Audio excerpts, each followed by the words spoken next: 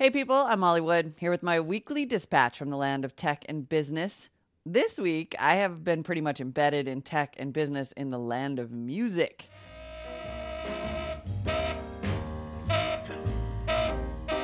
I'm in New Orleans, sadly not for Jazz Fest, which continues into this weekend. I'm here for Collision.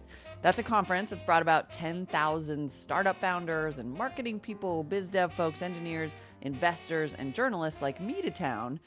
And you know what I noticed at Collision? There are also a lot of athletes here. Yeah, athletes.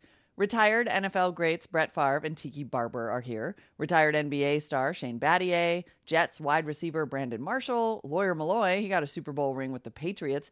Even, and I love this, WWE legend Mick Foley. Yes, you guys, a professional wrestler is here.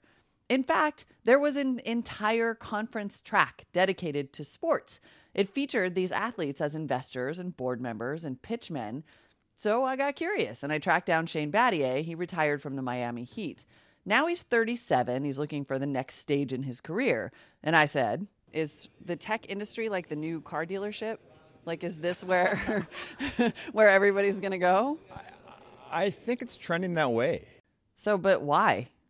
I know when I retired, the thing I missed the most was the action of the NBA. When I was thinking about what am I going to do next, I've always been a techie. I've always enjoyed technology, and of all the things out there, this is most similar to like a basketball arena. The stakes are high. It's win or go home. There's an excitement. There's an energy, and so I know for the guys like Steve Nash and Carmelo Anthony and myself, we share those feelings. Brian Wilhite is CEO of Score Sports. It's a social network that offers access to athletes and, of course, nonstop sports ball talk. Brett Favre is on their board of directors, and Wilhite said that sports and tech are just evolving together.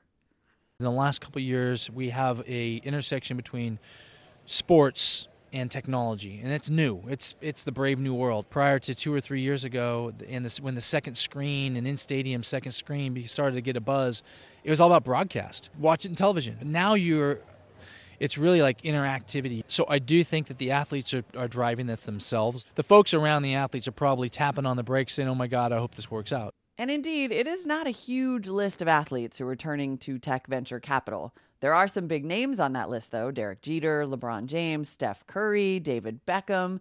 And of course, athlete salaries just keep getting bigger, so some of these big names can afford to play. But like Shane Battier said, that's the exciting part. You could lose it all.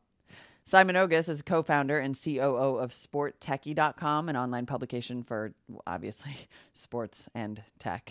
What's really, I think, aided professional athletes from reinvesting and being able to find these really good opportunities is that sports, they're kind of catching up with technology, which in turn has enabled a lot of people to start really producing new products on the wearables, sports science side, and given these athletes a lot of opportunity to not only invest, but become a brand ambassador as well. And as athletes move into tech, the tech is moving into sports. In fact, some of the titans of the tech world are taking over the sports industry, changing the entire infrastructure. You're seeing the new owners in the NBA. Steve Ballmer with the Los Angeles Clippers. He's coming from Microsoft.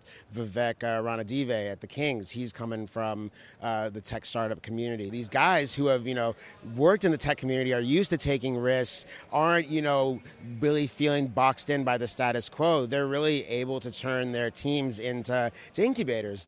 The LA Dodgers and Philadelphia 76ers actually both just launched sports tech incubators. They announced they're going to start funding companies that could potentially give their teams an advantage. As for Battier, he's doing other typical post-retirement athlete stuff, not a steakhouse, but he runs a foundation with his wife that's dedicated to education and providing college scholarships. When it comes to his angel investing, he mostly goes with what he knows. I have a mixed bag. I've invested in companies like SeatGeek, League Apps, Rhone Apparel. We're trying to be the Lululemon for men. Oh, yeah, it's really do you have the see-through pants? No. We're trying to keep some secrets and something for the illusion. But let's be real here. History is littered with examples of athletes who lost all their money making bad investments. Seems like Battier should be okay, though. The Sporting News named you the 7th most intelligent athlete. What is that? Well, that's like being the world's tallest short person. All right. At the end of the day, you're still a short person. So, but that. Are you like mad about who's ahead of you? Who's ahead of you? No, it's some pretty sharp guys. It's pretty sharp guys. I work hard. I'm a grinder, and I've had some success with that formula. So. Oh, see? Anyone can do it. That's it for this week. I talked to a lot of other interesting people at Collision this week, including celebrity chef Rocco DiSpirito. He gave me a protein bar that filled me up for like a day and a half. And Heather Gallagher, the woman who's the chief technical officer for Burning Man. She is amazing. Look for those conversations in future episodes of The Dispatch. But for now, I need one last mint julep and a nap. Talk soon.